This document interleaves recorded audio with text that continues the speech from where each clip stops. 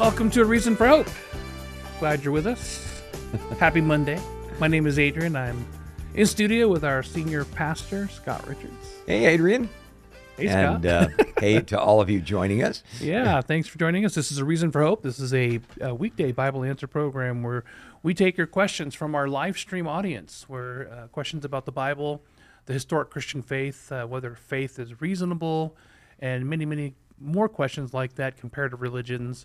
And so we have a panel of Bible teachers who have spent their entire lives studying God's Word, studying the Bible, studying the Christian faith and world religions, so that we could give reasonable and well-informed factual answers to some of the toughest questions, or perhaps you just want a little clarity on what a specific Bible verse means and how to apply it to your life. So we'd encourage you to do so.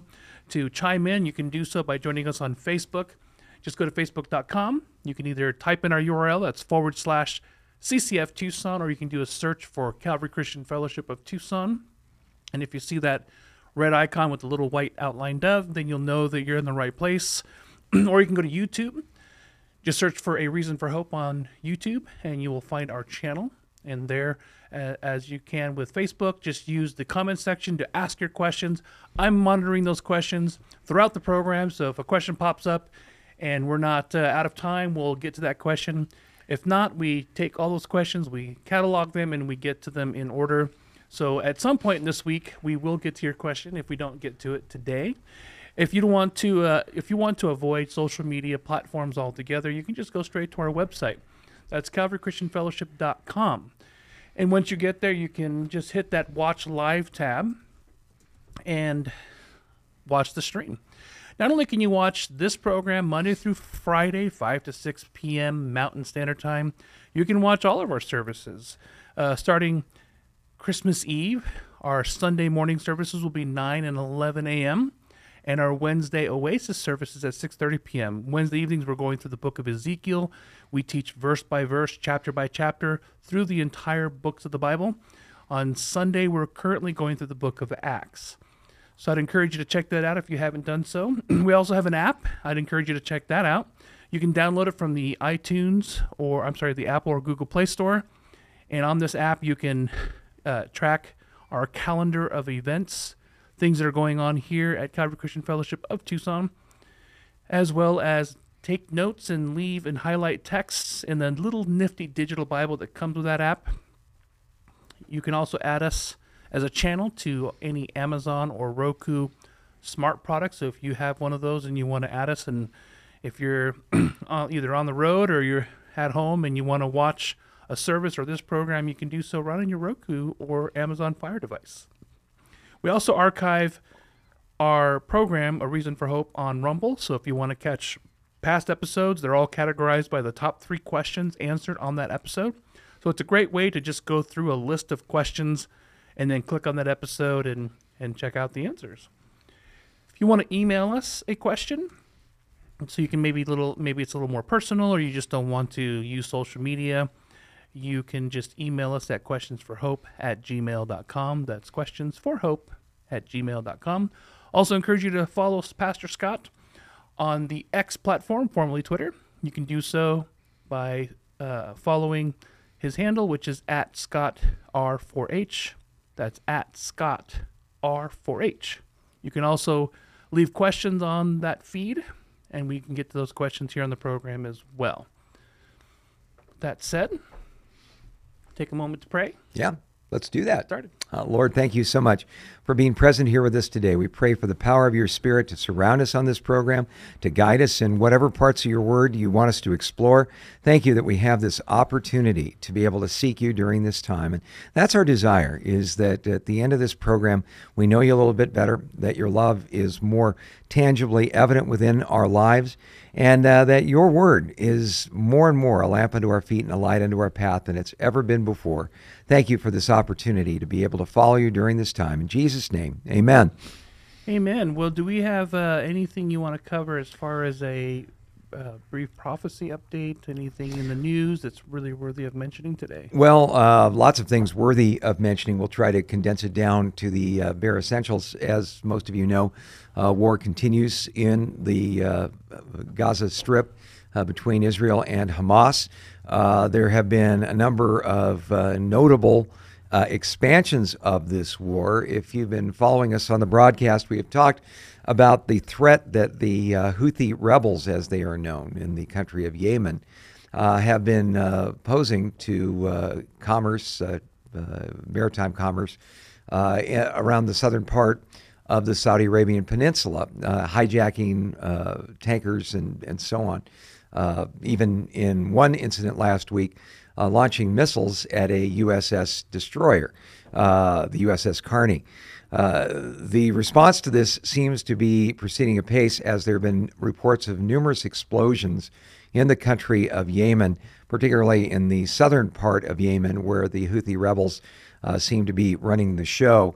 There is also a very interesting development in Iran, as a major hydrocarbon processing plant in the eastern part of Iran exploded over the weekend. The Iranian government is now acknowledging that this was something that was done by Israel. Now, we don't know if they're just doing that because, let's face it, if a soccer match gets rained out in Tehran, it's usually Israel's fault. But it would not surprise me if Israel was involved with this. You might recall a few years ago that there was a major dust-up over the cyber warfare that Israel was doing that really stuck a spoke in the tires, if you will, of Iran's nuclear program. It was a program called Stuxnet that infiltrated the Iranians' internet and made its way to their centrifuge system where they were processing enriched uranium. It very slightly threw off the precise calculations needed in these centrifuges to produce the purification of uranium they were looking for, and basically rendered the material useless as far as being able to be used for weapons. Well, it very well may be that that kind of cyber warfare was responsible for this explosion in eastern Iran.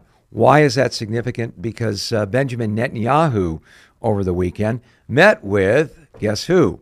Vladimir Putin. Putin was on a tour of the Middle East. He met with the head of the Saudi government in Riyadh, the United Arab Emirates, Bahrain, Qatar, a number of different nations along this line, and had a sit down with Benjamin Netanyahu, where Benjamin Netanyahu told Vladimir Putin in no uncertain terms, in a very direct way, that Israel was distressed and unsupportive of Russia's support of Iran. Well, we have told you why Russia supports Iran. It's the classic deal with the devil. Russia used to have a huge problem with the Chechen rebels, Chechnya being one of the former Soviet republics. The Chechens wanted independence. They are also Shiite Muslims and pretty much a wholly owned subsidiary of the Mad Mullahs in Tehran, who are the gurus of Shia Islam. Well, the Chechen rebels did incredible damage to Russia as far as sabotage goes, airliners being blown up, apartment buildings, but the culminating incident that took place was the Beslan school massacre, where over 400 school children died when the Chechens came in and massacred them and ended up being killed by Russian security forces. Well, this almost put Vladimir Putin out of a job. And at the end of the Beslan school massacre, an interesting diplomatic opening took place. Russia and Iran have never had diplomatic or military or cooperative relations. But lo and behold, Russia not only opened diplomatic relations with Iran, they also made a pact where they would build them a nuclear reactor and supply them with weapons. And suddenly, guess what happened to their problem with the Chechen rebels? It went away. So, when we read Ezekiel chapter 38, for instance, about the Gog and Magog invasion predicted in the last days, the fascinating detail of this is not just that the tribal roots of the Russian people are identified as being part and parcel of this invasion, but we are told that Iran ancient Persia. In fact, if you talk to an Iranian today, they would say, no, I'm not Iranian, I'm a Persian. They take great pride in that heritage and the history. Well, one of the things that you'll discover in that analysis of this last day's invasion is that the leader of this invasion is literally drawn into invading Israel with hooks in his jaws. Doesn't want to do it.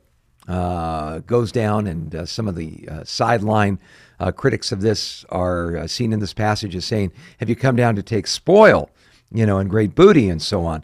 There used to be questions about that, like why the Russians and their cohorts would be interested, what spoil Israel would have to offer, apart from fruits and vegetables and so on, until, of course, the discovery of the massive natural gas tracks right off of Israel. Now, that makes Israel a part of the big boys club as far as supplying energy to the entire world. These are massive natural gas tracks. And so we see these pieces of the puzzle coming together.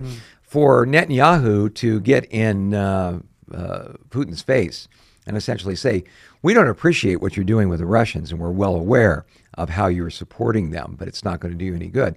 How interesting that right after that conversation, we have this explosion at the Iranian hydrocarbon plant. We also see that things in northern Israel are heating up.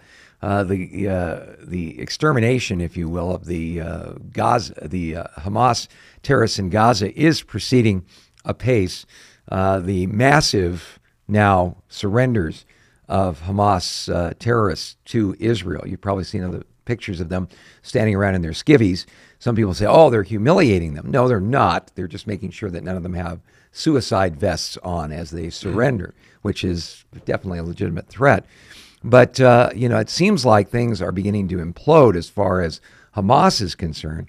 But it's a warm-up for what's going on in Lebanon. In fact, yesterday, there was a very strong statement made by the head of the IDF that unless Hezbollah retreats to the boundaries that had been agreed upon in the last Israel-Lebanese war that took place, UN Resolution 1771, Hezbollah has violated that with impunity. The United Nations peacekeeping forces that are supposed to keep Hezbollah from occupying this, well, last weekend, a missile attack on Israel was launched 20 meters away from one of the main UN peacekeeping emplacements there. So basically, it's kind of like having a watchdog. If you define a watchdog as the dog that watches the burglars as they take your stuff, same thing going on with these UN peacekeepers there.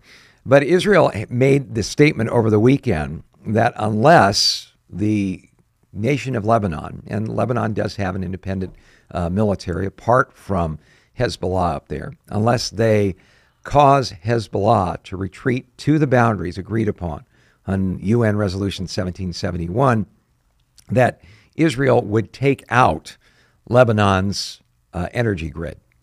And they fully have the capability to be able to do that. Lebanon, and Adrian, you've been in that neck of the woods, so you kind of know the sensitivities and sensibilities going on over there. Lebanon wants to desperately avoid another civil war like the one they went through when Yasser Arafat and the PLO were running the show there, which essentially transformed Beirut from being the French Riviera of the Eastern Mediterranean into a bombed-out shell of its former self. The Lebanese economy has been wrecked. The government is basically cobbled together and hanging by a thread. The one thing that the Lebanese really don't want to do is go to war with Hezbollah, because again, that would divide the country. Correct? Yeah, because they're I was there in 2007 after the 2006 conflict, and they have a secular government where 3 different religious groups are required to be, in the government. In equal representation. Equal representation. Yeah. So it's remarkable and tragic that a group like Hezbollah could go in and wreak such havoc. And I remember getting threats just from being a Christian because of Hezbollah, having my host get calls from representatives saying, yes, we're with Hezbollah and you need to stop doing what you're doing. And I just can't imagine how some of the other Christian groups could survive or thrive even with that in place. And back then, it wasn't nearly as bad as it is now. Yeah, so the three groups are obviously Hezbollah, the Shiite Muslims. Then you have Maronite Christians, I guess is the sect of Christianity that are represented in that government. What is the third? Do you know? I can't remember. This is your final Jeopardy question. Yeah, that other group of, it's like a mixture of Islam and Christianity or Catholicism even. It's a very interesting group. Is it the Druze? Yes, they wear these white caps. Yeah, the Druze. So I can't say that it's Roman Catholic, and you can't say that it's Islamic, because it's like this really bizarre mixture of two. But they're a really interesting ethnic group. I did some performances in there in areas where it was predominantly Druze, and what a fascinating group of people. Very peaceful, not like militant in any way that I could see. I even thought, I was told that at one point, I think I got the indication they were very pacifist. But they have their government. It has to have an equal representation of these different groups in their government. And Hezbollah is basically taken over. Yeah, there really is no control by a secular Lebanese government. So Israel basically is saying, look, you either make Hezbollah play nice, or we are going to take out your grid. And they've also made statements about saying, you see what we've done to Gaza City? That is going to happen to Beirut next, unless you quit launching anti-tank missiles into Israeli territory from these very well-entrenched positions right across the Lebanon-Israel border. I mean, literally a few hundred meters away. So that is something that we definitely want to pay attention to. And, prophetically, obviously, it comes back to the statement that Jerusalem is going to be a stumbling stone and a cup of reeling for all nations gathered against it. And that all nations of the world are eventually going to see that Jerusalem is the big problem. Israel is going to end up getting blamed for being there, for existing. And I think you're going to tend to see that tide moving in that direction. Certainly see it in academia. The situation that took place, the aftermath of the presidents of MIT, Harvard, and the University of Pennsylvania appearing before a Senate committee and basically being asked, is it against your code of conduct for people to call for genocide against the Jews? And they would say, well, it depends on the context. Well, Liz McGill, who was the president of the University of Pennsylvania, resigned over the weekend as a result of the uproar over her remarks. You have to understand, university presidents essentially exist to do two things. Now, obviously, they have some administrative, visionary setting functions and things like this, but they exist to do two things: public relations and fundraising. Well, a Wall Street hedge fund manager, to end all hedge fund managers, essentially said that unless Liz McGill goes, I'm withdrawing my $100 million contribution to the University of Pennsylvania and their famous Wharton Law Business School that they have there. Well, money talks, and so Liz walked. Actually, she just walked down the hallway. She is a fully tenured professor of law at the University of Pennsylvania, but no longer the president. Whether we're going to see such reassignments at MIT and Harvard, we don't know. There's already war drums beating about the president of Harvard now being embroiled in a plagiarism scandal. So, we see these things going on. But even with all of that, there's been no apology for protests calling for the extermination of the Jews. Saw pictures of one protest going on at a university back east where they were carrying signs saying, let's reinstitute the final solution. The final solution, for those of you who don't know, is Germany's desire to wipe out Israel through the Holocaust. So just an incredible spiritual battle going on, I believe. We talked a little bit about this at Calvary Christian Fellowship of Tucson yesterday. You can see the message we gave on Acts chapter 16, that anti-Semitism was alive and cooking back then during the time of the Apostle Paul. Same spirits behind it today. And saw a fascinating study that was done by the Anti-Defamation League. They reported today that since Hamas attacked Israel on October 7th, there have been 2,031 anti-Semitic incidents in the United States alone. the highest figure the organization has ever recorded compared to any 2-month period. That is a 337% increase compared to the same period last year. According to the data, there were 40 cases of physical assault, 337 cases of vandalism, 749 cases of verbal or written harassment, and 905 demonstrations that include anti-Semitic rhetoric, expressions of support for terrorism against the state of Israel and or against Zionism.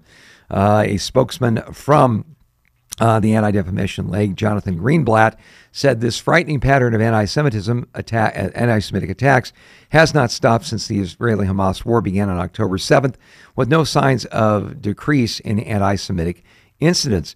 Jewish communities all over the U.S. are flooded with hatred. Public officials and heads of universities must lower the temperature and take clear action and declare that this behavior is unacceptable in order to prevent more violence.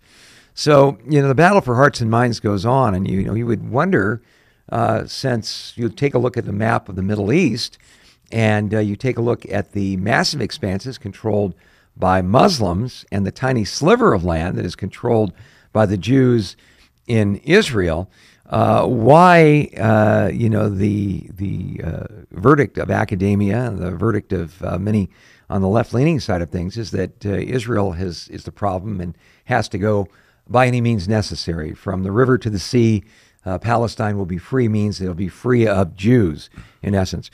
Where does this come from? Well, it basically comes from the fact that over the last 50 years or so, our universities and much of our media has been indoctrinated in the theory of Marxism. Mm-hmm. Now, I at the risk of too simplistic an analysis here, Marxism essentially teaches that there are only two kinds of groups in this world, the oppressor and the oppressed. The oppressor is the one who has the edge financially or militarily, and the oppressed are those who suffer as a result of what the oppressor does. In Marxism, the oppressor can do no right. There are no shades of gray here. If you're an oppressor, you are evil and you must go by any means necessary. That's where that phrase comes from. If you're the oppressed, you can do no wrong because you're merely reacting to the oppression that has visited you by the oppressor.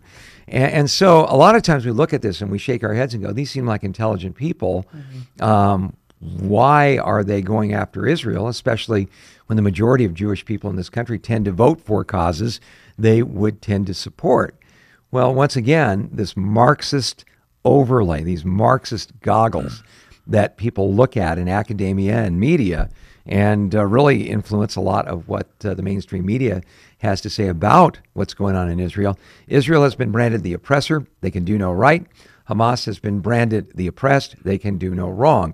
Even when the catalog list of war crimes that Hamas has and is continuing to prosecute against Jews, civilians, and so on, continues to grow.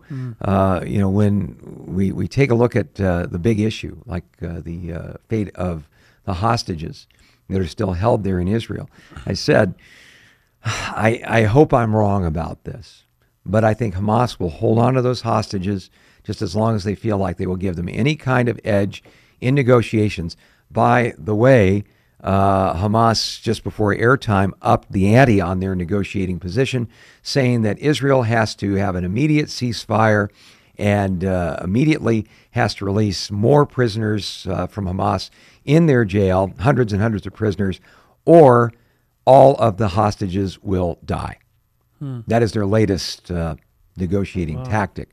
Now, if they do that, if they overplay their hand and these hostages do in fact die, we got confirmation that 20-some hostages have died in the hands of Hamas. Their bodies obviously haven't been returned and so on. But if, say, the remaining 130 or so die in Hamas hands, Katie, bar the door. Israel is not going to have any reason whatsoever to hold back in any way, shape, or form. So be praying for the peace of Jerusalem. Be praying for the Jewish people. Be praying for these hostages, that God would intervene miraculously. an attempt to rescue some of the hostages by Israeli special forces. Unfortunately, went sideways over the weekend, and a couple of members of special forces seriously wounded in all of that. The hostages were not obviously recovered. But the more we see these surrenders of Hamas individuals going on in Gaza, the more perhaps intelligence Israel is going to be able to get as to where the location of these hostages are. And perhaps with this enhanced intelligence, the hostages can be released. But these are certainly the things we need to be praying about. Absolutely. And that oppressive class is usually defined by just being successful or a majority viewpoint on things. Right. That's what it means to be an oppressor, because the normal behavior and the majority of people think or do a certain way, you have some sort of hegemony, then all of a sudden that just automatically becomes the oppressor class rather than a meritocracy, which is what we're based on. But they take that information and twist it. This is a really twisted form of, I believe, satanically inspired morality. The reason I say it's satanically inspired is that more innocent people died under this philosophy in the 20th century than really virtually under any other philosophy, any other oppressive regime the world has ever known. So. Yep. Well, we have some questions left over from Friday. One was, can you explain the parable of the 10 virgins? I want to know how to keep my lamp filled. That's from Mike. Yeah, the parable of the 10 virgins is found in the book of Matthew, chapter 25. And here's something that will probably make you all very glad that you tuned in this broadcast today, because this is a profound observation. Matthew 25 follows Matthew chapter 24. Now, the reason I state the obvious like this is in Matthew chapter 24, Jesus answers some key questions the disciples asked of him. Tell us, when will these things be? That is, the destruction of the temple. And what will be the sign of your coming and the end of the age? So in Matthew 24, we see both things being described. In the near fulfillment, some 40 years after Jesus made these remarks, the Romans came in, destroyed Herod's temple, razed it to the ground. Not one stone was left upon another. And the story as to why that happened is absolutely fascinating and confirms Jesus' credentials for being a prophet. Every detail of what he said came to pass. But we also see a look into the future, to the times of the end, the times that will be associated with the physical return of Jesus to earth, where every eye is going to see him. All the nations are going to mourn because of him. His coming is going to be as unavoidable as the lightning which flashes from the east even to the west. And so in Matthew chapter 24, we literally get a tour from Jesus' point of view, from there to eternity. Now, literally from his first coming to his second coming, as far as what's going on there. And Jesus wraps up his conversation about his return with a really strong exhortation that says the number one thing that people need to be doing is watching. In Matthew chapter 24 and verse 40, we were told, then 2 men will be in the field, one will be taken, the other left. 2 women will be grinding at the mill, one will be taken, the other left. Watch therefore, for you do not know what hour your Lord is coming. But know this, if the master of the house had known what hour the thief would come, he would have watched and not allowed his house to be broken into. Therefore you also be ready, for the Son of Man is coming at an hour you do not expect. So as was Jesus' style, I guess to use Gail Irwin's famous line, the Jesus style of teaching would not only be laying out kind of a declaratory statement like that, like my coming is going to be like a thief in the night. Be aware, be watchful. Jesus was always very good about enhancing that with a visual aid, if you will. I guess in this case it would be one that you would hear with your ears, but a vivid word picture that would illustrate the main point that he was making, to be watchful, and that a commitment to watchfulness for the Lord's return, that he could come at any time, would have certain benefits, and a lack of commitment to watchfulness of the Lord's return would present absolutely certain dangers for those who started to play fast and loose along that line. In Matthew 25 and verse 1, we see Jesus giving one of these word pictures. It's the parable of the wise and foolish virgins. It says, then when? Well, when the Lord returns. It says, then the kingdom of heaven shall be likened to 10 virgins who took their lamps and went out to meet the bridegroom. Now 5 of them were wise and 5 were foolish. Those who were foolish took their lamps but took no oil with them. But the wise took oil with their vessels and their lamps. But while the bridegroom was delayed, they all slumbered and slept. Now, what is being referred to here was part and parcel of the traditional Jewish routine in a wedding. A couple would be betrothed for a year's period of time. They would have all the legal responsibilities of husband and wife, but no consummation of the marriage until after a year had passed. During that year, the bridegroom would prepare a place for he and his bride to be able to live. Once that domicile, that place of living, was put together, then the bridegroom would come, and the word would come out for the wedding feast, this 7-day celebration, this blowout party to end all blowout parties, the social highlight of a village, the highlight of any couple's life. It was a time of honoring their relationship, something that every Jewish young man looked forward to as a groom, and certainly every Jewish young woman looked forward to as a bride. The only problem with it is that there was no date that was sent on the invitations. You could tell that the time was getting near by taking a look at the construction of the domicile. You knew that was about to happen, but you really didn't know when. And so, as that time drew near, there would be this ritual that would come where the bridegroom would come for his bride and take that bride to that wedding feast after the domicile was completed. Well, it was considered a great honor to be one of the attendants of the bride and the bridegroom, much like being asked to be, say, a bridesmaid or a groomsman in our day and age. You know, you would be like at the A table, if you will, if you were part of this group. But with that right came responsibility. You had to be ready to join the procession whenever the bridegroom would come. You would know the general time frame, but you couldn't really know the specific hour because it was all contingent on the last details, last touches being put together for the domicile. So that's what's going on here. You have these 10 virgins. They know the bridegroom could come for the bride at any moment, at any time. They are prepared to a certain extent. Some of them are prepared in sort of a haphazard, slapdash way. Others are prepared and devote thoughtfulness to it. Okay, we have oil for our lamps, but what if the bridegroom's delayed and our lamps run out of oil? Well, we're going to have some extra oil in case something like this happens. Why? Because we don't want to miss out on being a part of this incredible highlight moment, the marriage supper of the Lamb, if you will, if you want to use that term. So we are told that while the bridegroom was delayed, they all slumbered and slept. And at midnight, a cry was heard. Behold, the bridegroom is coming. Go out to meet him. Then all the virgins rose, trimmed their lamps. And the foolish said to the wives, give us some of your oil, for our lamps are going out. But the wise answered, saying, no, lest there should not be enough for us and you.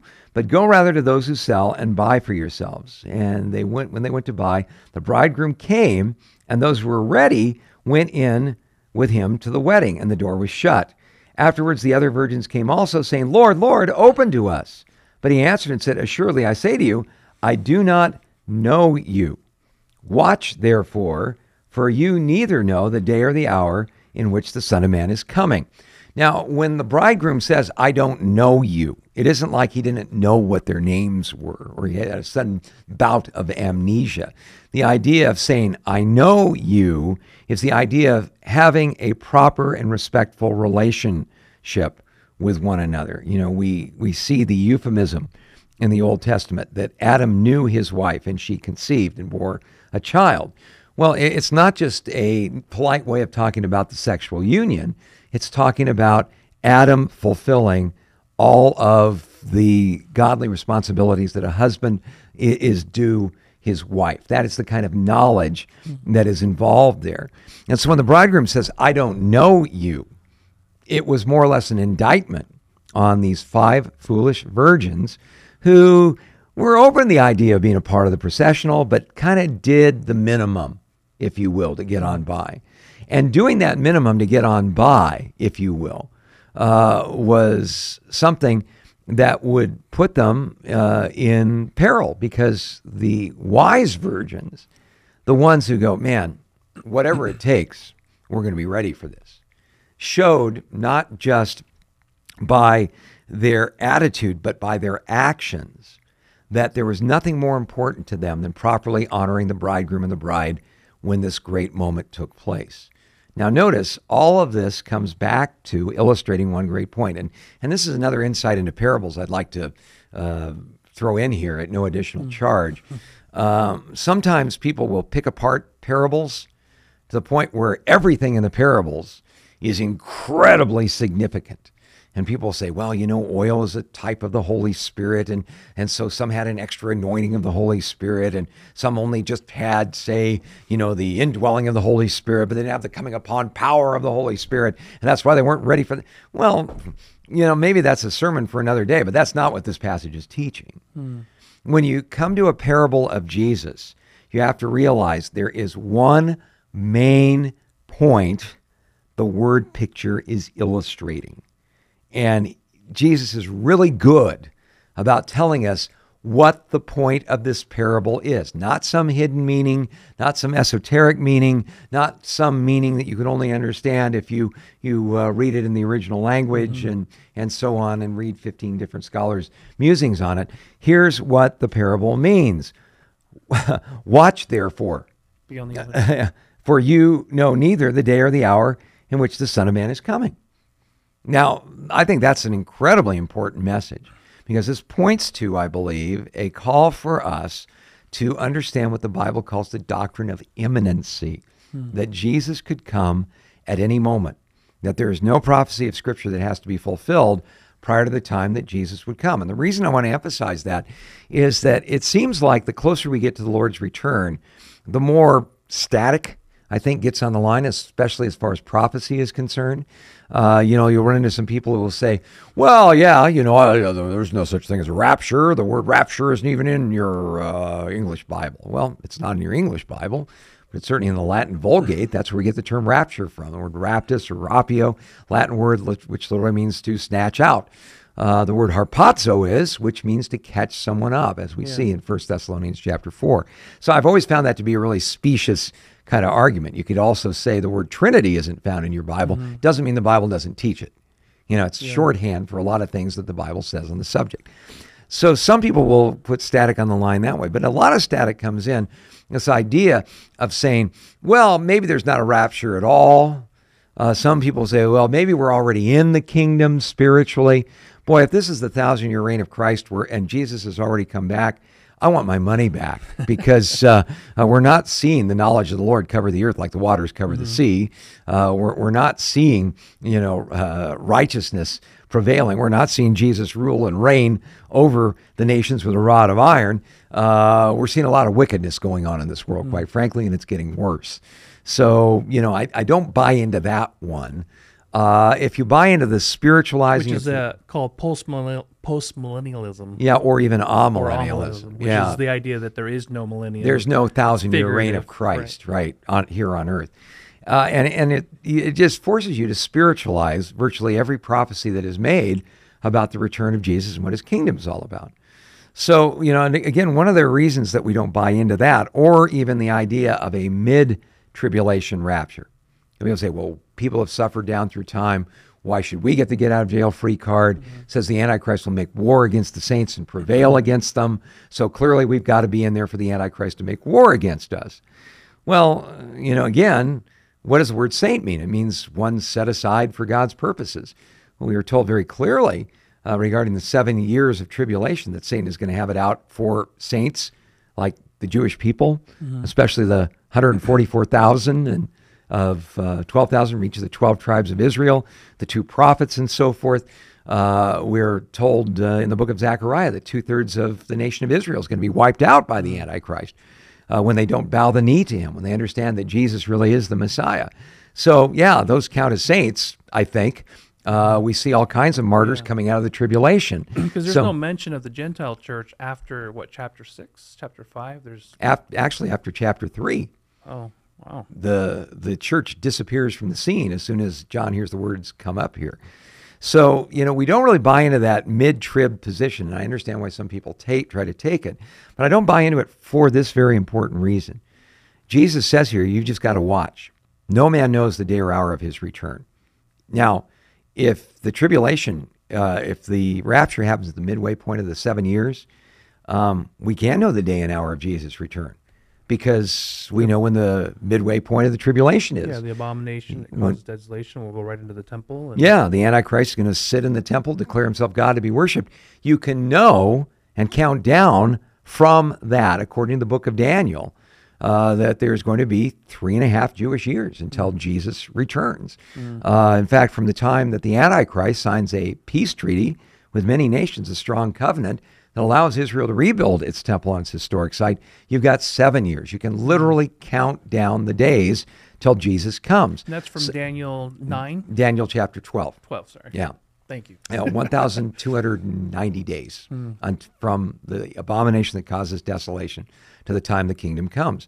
So I don't buy it for that reason, because Jesus just says, no man knows the day or the hour. If you are in the tribulation period, you can know the day. In fact, I think God is so precise. From the minute the Antichrist's rear end hits that seat in the temple, Makes sense, yeah. it's going to be 1,290 days. I mean, to the second.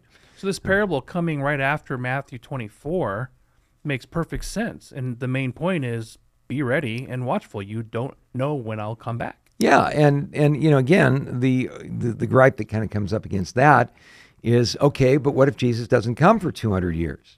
People have Paul was anticipating Jesus' return at any time. Didn't come in Paul's life. We've known people like Chuck Smith who thought he was going to see Jesus return in his life, and he's gone home to his reward. How do we know we're going to actually see these things? Well, here's the bottom line. We don't, because no man knows the day or the hour. But I do believe we can know the general time. And that's why we give you these prophecy updates. Because Jesus said, when you see these things begin to happen, look up, for your salvation draws near. Very important for us to be aware that Jesus can come at any moment. And, I say this a lot, but I'll throw it in at no extra charge. People say, well, what if Jesus doesn't come back for 200 years? And you've lived your life each and every day like Jesus could come before the end of the day. Well, I want to live my life each and every day with the thought in the back of my mind, sometimes in the front of my mind, that this could be the day I see Jesus face to face. Now, say Jesus tarries for 200 years. I've mentioned before, I turned 65 this year. I get all kinds of things from ARP and things about Medicare plans A through XX and all that. I never thought that would happen to me. But, I'm 65 now. Say I live to be 95. That's a pretty good lifespan, right? Well, if I live to be 95, 30 years from now, right, I'm going to see Jesus face to face in 30 years.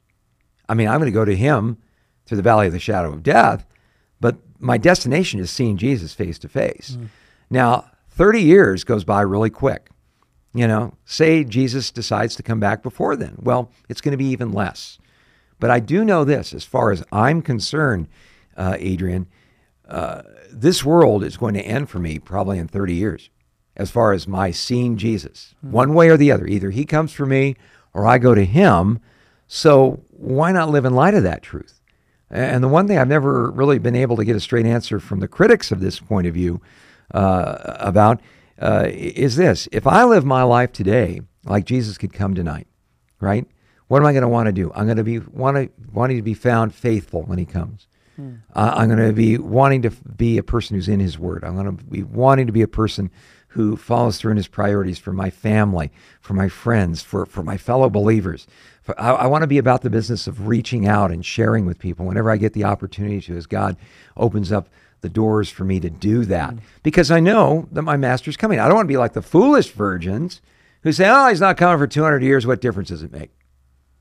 Well, maybe he's going to come, and you're going to prove by your actions that maybe your little light didn't really shine, and you didn't really have a relationship with God. Because one thing I think is characteristic about a true saint, a truly born-again believer, how do you know you're really born again, is you love Jesus. You really love Jesus, and you love him personally. And the thought that he could come at any moment and that you would see him face to face, that you would hear his voice say to you, well done, good and faithful servant. We sang a song about that yesterday at church, and it almost moved me to tears thinking that someday Jesus could possibly say that to me. After all he's done for me, the love that I have for him because he first loved me. If you have that kind of passion for Jesus, you're going to want to see him, And every day we spend here on earth is one day spent separated from him. So because of that, I can pray, Maranatha, the Lord comes. Some people say, yeah, but you're going to get raptured. No, all these other people are going to have to go through all of that. Man, I'll leave that in God's hands. God knows who needs to be raptured, and God knows who needs to go through the tribulation period. And it's all going to work out in such a way that if people really know the Lord, they're going to see the Lord face to face. They're going to go, man, Lord, you really had it down. Even though I didn't go in the rapture and had to live through the tribulation, I was able to glorify you even in that set of circumstances. And for those of us who are raptured, we can say, wow, Lord, you really had it down. That same grace that causes me undeservedly to go to heaven in the first place, undeservedly causes me to go and be exempt from this time of God's wrath poured out on a Christ-rejecting world. So either way, God's glorified. Yeah. And why do some people say that, if, the because I remember growing up hearing some of that if the rapture happens, you're definitely not saved and you're going to go to hell. That's it. There's no hope for you. So. Well, I wish people who say such things would read their Bibles, because in the book of Revelation chapter 7, we see a section of scripture where the angels are told to put a pause on the plagues that are going to visit this earth until 144,000 from each of the 12 tribes of Israel are sealed and set aside by God. And then this 144,000 are categorized by each of the 12 tribes of Israel they come from. I don't know how much more literally you could say these are Jewish people. They're not Jehovah's Witnesses. They're not super spiritual Christians. They are Jews from the tribe of Naphtali and the tribe of Dan and the tribe, the list goes on and on. So, it's interesting. Right after those 144,000 are sealed, suddenly John sees this multitude that no one could count around the throne in heaven, singing praises to God. And one of the elders that he has seen there asked John a question. He said, who are those people and where have they come from? And John goes, well, sir, the greatest, wisest thing John could ever say in that circumstance. He says, these are the ones who have come out of the great tribulation and washed their robes in the blood of the Lamb. They are worthy to stand before him to put their faith in Jesus and so on. Wow. From every nation and every tongue. Yeah. And I really believe that God is going to honor his covenant with Abraham, Isaac, and Jacob in such a way that the actual literal fulfillment of the Great Commission of making disciples of all nations is going to be given to the Jewish people during that time. These are going to be 144,000 supercharged Jewish Billy Grahams, if you will, and will have a powerful ministry. If they don't reach people, you've got the two witnesses, which seem very Moses and Elijah-like, that are going to have a worldwide impact. Nobody's going to say they didn't know. And in Revelation 14, we're told, if anyone on planet Earth misses the chance to hear from the 144,000 or the two witnesses, we have an angel flying in mid-heaven with an everlasting gospel to share, that every person on earth will have the opportunity to be able to hear and understand in their own language and say yes or no to a relationship with God. So there's going to be all kinds of people that are going to come to know the Lord during that time. So for all you atheists out there, if God would just show himself, well, you'll have your chance. Yeah. Well, I would pray for those people who are atheists out there. If you're tuning into a program like this, understand something. It's not an accident. God, I believe, is working on your heart. You're curious about God's word, maybe in a mocking sort of a way, but you're interested at the very least in God's word. When God shares his word, understand something, it's powerful. It's going to get through to your heart. I speak as a former atheist. I remember arguing with Christians about their faith, but every once in a while, a believer would be simple enough to simply tell me, well, I don't know about this, but I do know that God said, for God so loved the world, he gave his only begotten son, that whosoever believes in him should not perish, but have everlasting life. And I'd scoff and, and not act like it didn't really affect me. But it was almost like gospel time bombs, because inevitably I'd wake up a few days later, like 2 a.m, I'd be like thinking in my mind, what if they're right? What if there is a God out there? What happens to me after death? And I didn't realize it, but that was God softening up my heart. Maybe God's softening your heart up today.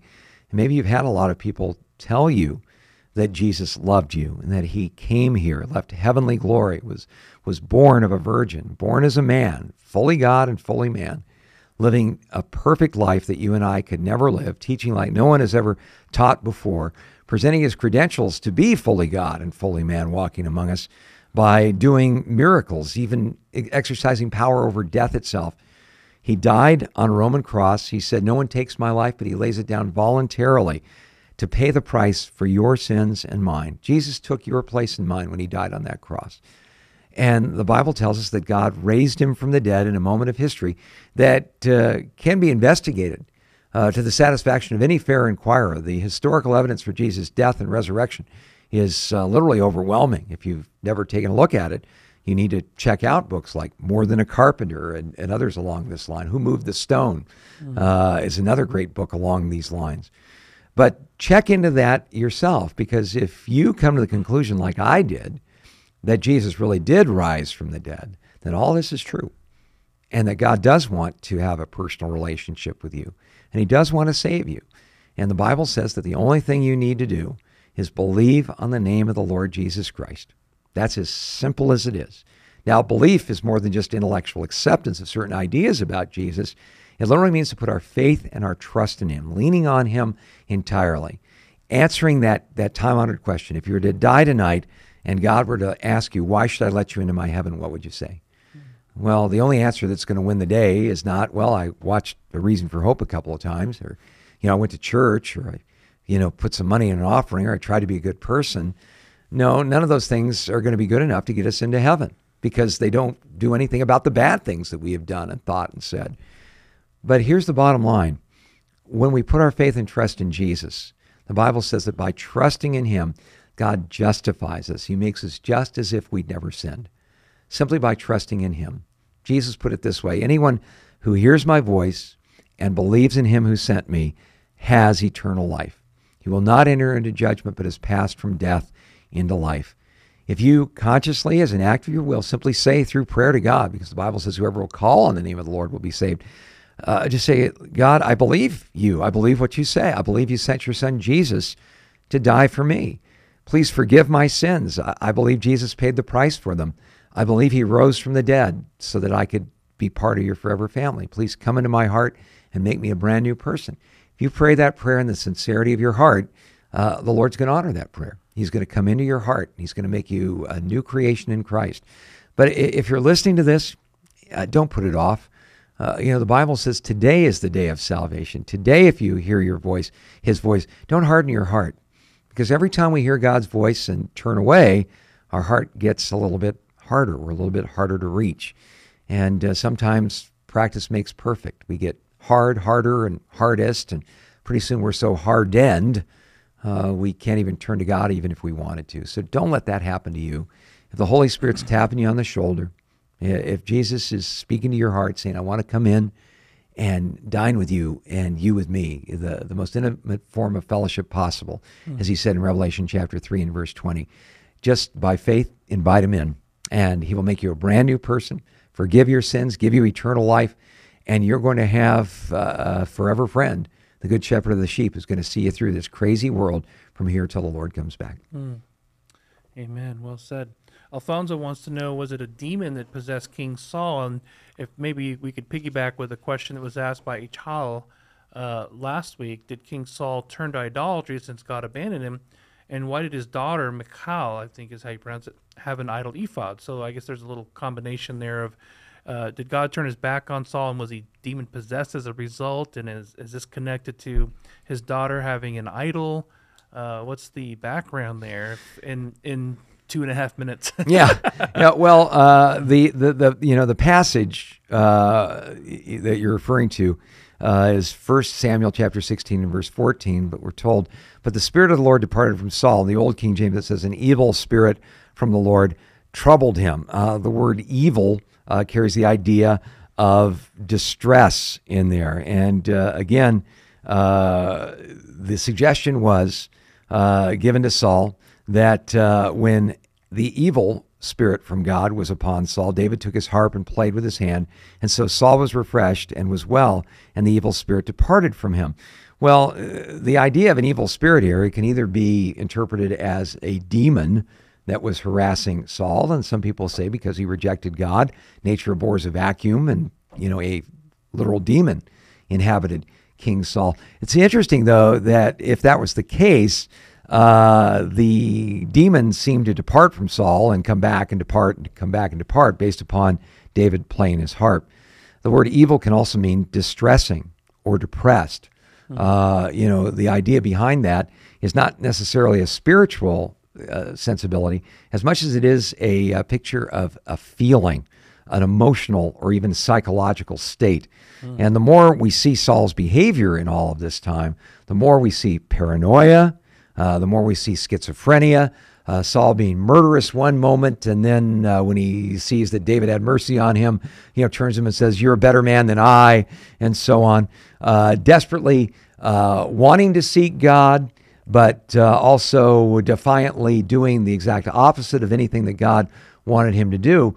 When we take a look at that, we tend to see there might have been some psychological implications involved with all of that. And so the idea of an evil spirit from God. Now, understand something. The Lord doesn't do evil things like that. He doesn't just zap someone with an evil spirit, but he does convict people. And it's been said the most miserable creature on planet Earth is a half-committed believer. They have too much of Jesus to be happy in the world and too much of the world to be happy in Jesus. That's no pathway to peace. And so Saul, I think, was a picture of that. I think that's the piece of the puzzle that makes the most sense and puts the most details of it together. It was a distressing spirit in the sense of his spirit. His joy had left him, if you will. As far as Michael goes, there are all kinds of images and things like that were around, not necessarily worship. She put one in David's bed to disguise the fact that he was still sleeping there when he'd escaped. So, yeah. Well, thanks for tuning in. We'll see you tomorrow. God bless you. You've been listening to A Reason for Hope. Thank you again for joining us as we continue our journey through God's Word, one question of the heart at a time. Until we meet again, we would love to connect with you. You can text or email your questions to questionsforhope@gmail.com. You can also find out more about our ministry at calvarychristianfellowship.com. And be sure to join us next time on A Reason for Hope. A Reason for Hope is an outreach ministry of Calvary Christian Fellowship in Tucson, Arizona.